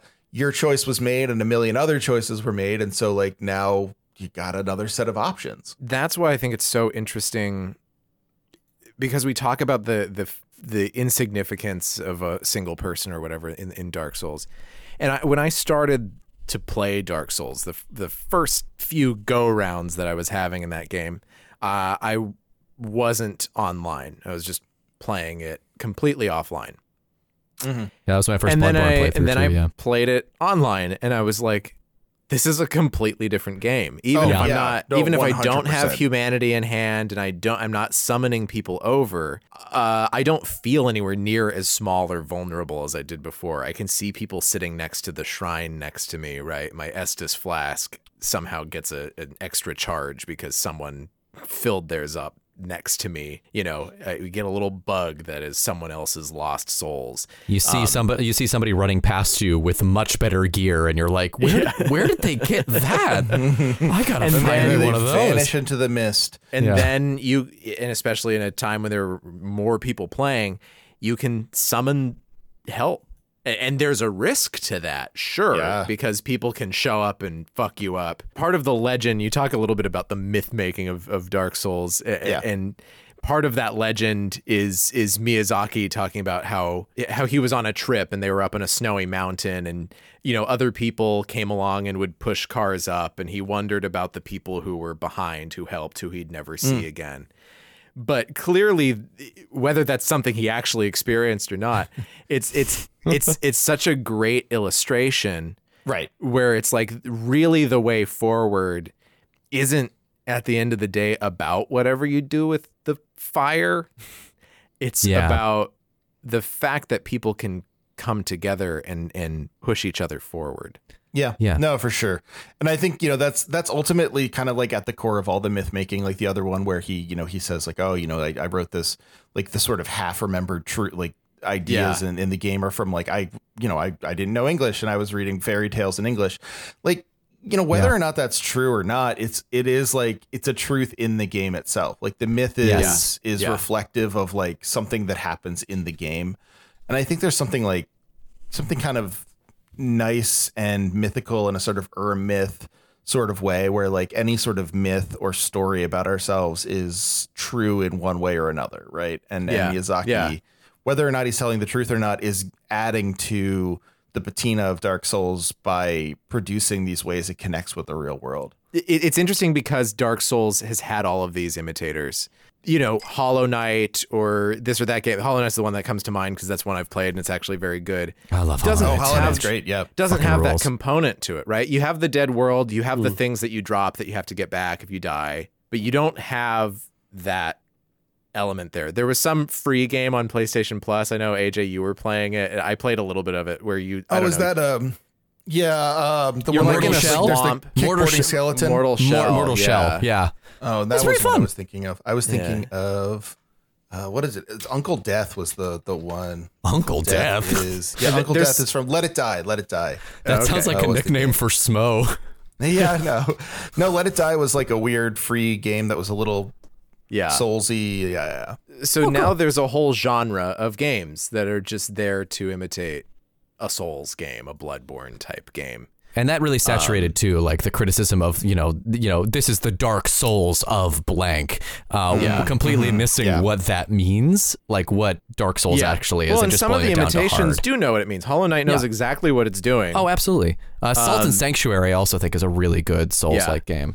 But they all, for the most part, lack that component, lack the asymmetrical online, right? The only other game I've played outside of this series that has that component is Death Stranding, which is a totally different kind of game. Yeah, and a very different sort of a great application of that. Yeah, right. Yes. But it is a different type of game. It is a Strand type game. Well, I think whether we're talking about, Dark Souls or Death Stranding or really any other game or any other part of life, it is ultimately we're going to have a slightly better time getting through the worst of all possible worlds if we all do it together, because you know what? At least we go down together, right? Or maybe we... There you go. So, you can summon any one of us for the Ornstein and Smo battle, and I will die instantly, but I'll be there for you. Trevor, was there anything that you wanted to sort of like wrap up with in terms of last thoughts, or is there anything you want to pitch or anything like that? No, I'll pitch. I think you all had quite lovely last thoughts, so I don't want to step on any of those. I will say you can listen to my podcast at No Cartridge. You can find my book. It's called Story Mode. And it's fucking really good. Incredible. Oh, I thank you. actually was not sure how I was going to feel going into it because I didn't know how academic it was going to be, and I'm illiterate. So then I was I read it. I read the whole thing, and I was just like, yeah, this rocks. This is great. It's a great book. Everyone should get it. It really does. Everyone on Earth should have this book. I hope so. Yeah, 6 billion people. That's I right. will. I'll retire then. I'll never write another book. You'll never hear from me again. It's going to be genuinely wild when You better still podcast though, because we got to keep this feud up. It's gonna give us some. No, it was a sweet feud between clicks. me and myself. I love you guys. It's going to be genuinely wild when... Except for me, because of the Chrono Trigger. When book number 2 is Trigger the warning. Bible and book number 1 is Story Mode. I can't wait. I'm the worst. Well, I got my John Lennon quote ready for that. Awesome. Yeah, and I think that Dark Souls is a story about you are called the chosen undead, right? Mm-hmm. And I don't remember his story name. About Christ, right? No, yes, this is you know who else had Dark Soul? Who else was the chosen undead? The Lord. I'm gonna turn my yoga ball around and sit backwards on it now. What was okay? I always get his name wrong. Astora, the first knight. Oh yeah, Mark. Artorias. Mark. No, the first guy who drops the thing. Oscar Pistorius. Oscar Pistorius, yes. Sorry, I thought you were talking about our friend in the DLC. No. Yes, no. So Oscar like comes and he's like, he believes that you are the chosen undead who will go and like save everyone. And the entire game after that is proving what bullshit being a chosen one is entirely. Because you're not the chosen undead. You don't get through it by yourself most of the time. You always have help along the way. It is a video game that, most are power fantasies, right? And it is a game that takes away all the power from you and says the only way you can be powerful is if you have a community behind you supporting you along the way. And I think when faced with a dying world, not only in Dark Souls, but in real life kind of too. Oh, not just kind of. That's We're doing great. That's a really good philosophy to take going forward, is that the way, even if the world might be ending, you can at least help someone else along the way. Oh, I With that, I am the worst of all possible Joshes. I'm the worst of all possible AJs. And I'm the worst of all possible Brians. Oh, I once went to Lord Ran. There was a man named Gwen. He gave me a bucket. I gave him a pen. How was that? You gave him a pen? Why did you give him a pen? It rhymed. Okay. I didn't plan this. It's good, actually. It's good. It's great. Thank you. It's great. I'm a natural lyricist. So many possible worlds, but we got this one. So many possible worlds, but we got this one. All right, folks, that's another one. Once again, we'd like to thank Trevor Strunk for coming on, listen to his podcast, No Cartridge, and check out his book, which is called Story Mode. This podcast is brought to you by our patrons at Patreon. That's right, this podcast is listener-funded, which means that it's brought to you by subscribers such as Ann Houston, Vrunt, Jacob Coles, Emily Robinson, and as always, a special thank you to Ashley Stoneman, Dara Swisher, Hannah White, Nikola Donov, Silverbear 909, and Timmy Sexton. Have a good one.